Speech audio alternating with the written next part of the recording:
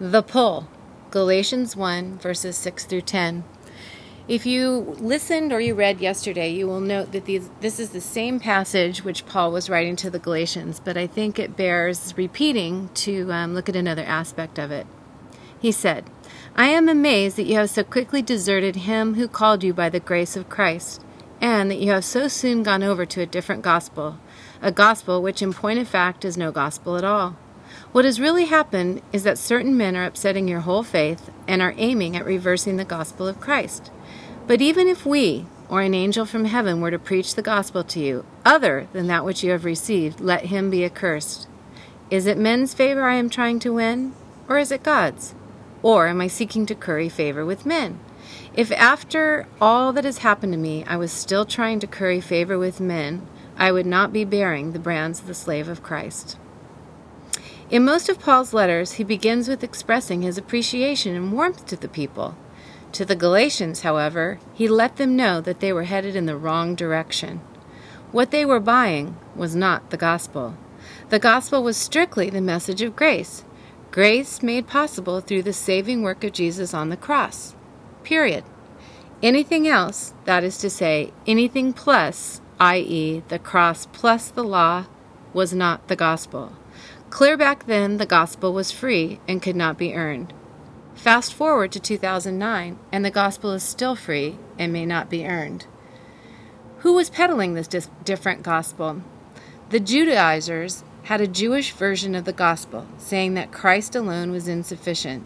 So they traveled to this region from Jerusalem, peddling a different gospel. Notice with me, they were not challenging the facts of the gospel, that is to say, the death, burial, and resurrection of our Lord. No, they couldn't, because too many people were still alive who had been witness to these. The Judaizers were telling the new converts, the Jewish Christians, that they could have Jesus, but they still had to keep the law. Why did they want to make it difficult, yea, even unachievable?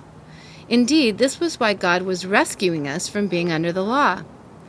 J. Vernon McGee, an old preacher I like to listen to, made the comment, "Every cult and every ism has something for you to do in order to be saved." Do we not see this today? Mormonism has a strict code, some of it even secret, to get to higher levels in heaven, and it never stops.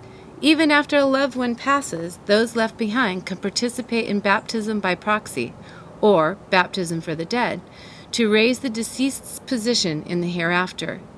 In order to gain access to the temple to do such a thing is not inexpensive, and you must have your tithing records in good order as well. Then there are the deluded adherents of Scientology who work like crazy to reach higher levels, paying an auditor who sits across the table from them, watching the e-meter and the responses of the follower, all in an endless effort to be clear. They just miss the point. It's Jesus plus nothing equals salvation. For many Christians today, it is not the isms, though, that attract us, distract us, or pull us away from the gospel. I believe there are several other things that, in Paul's words, cause us to desert him who called us by the grace of Christ, causing us to go over to a different gospel. We live in the culture of me, so any new trend that elevates me and what I might get is attractive. New Age thinking has permeated our society, so much that we don't even recognize it as false teaching. Not too long ago, maybe 2 years ago or so, the movie, the DVD, The Secret, as well as the book came out. All over the top 20, top 100, whatever you list. The Secret is no secret at all. It's actually just the gospel of the New Age given a new title. We are all gods who can attract the good of the universe to us by putting out positive thinking. Meanwhile, the author herself, as well as all her so-called expert teachers, have grown rich, while misleading people and even twisting scripture to fit their message. Notice what Paul says about those who preach a different gospel. They will be accursed. I know that I certainly do not want to be cursed by God. So therefore, it's extremely important what I believe, what I say I believe, what I teach, what I listen to, what I consume.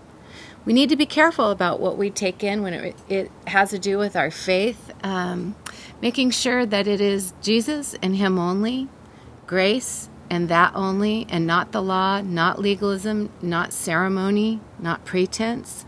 We need to be very careful. We need to be prudent about what we watch, what we listen to. We need to make sure that it's not either distracting us or that it's something that's false that is attracting us. And then finally, let's remember Paul's position, and it should be ours as well, that it's not man's favor that we're after anyway. It's God's favor. So we need to just hold tight and hold fast to that which he has taught us, which is the gospel of grace, and it's only found in Jesus Christ. Until tomorrow then, goodbye.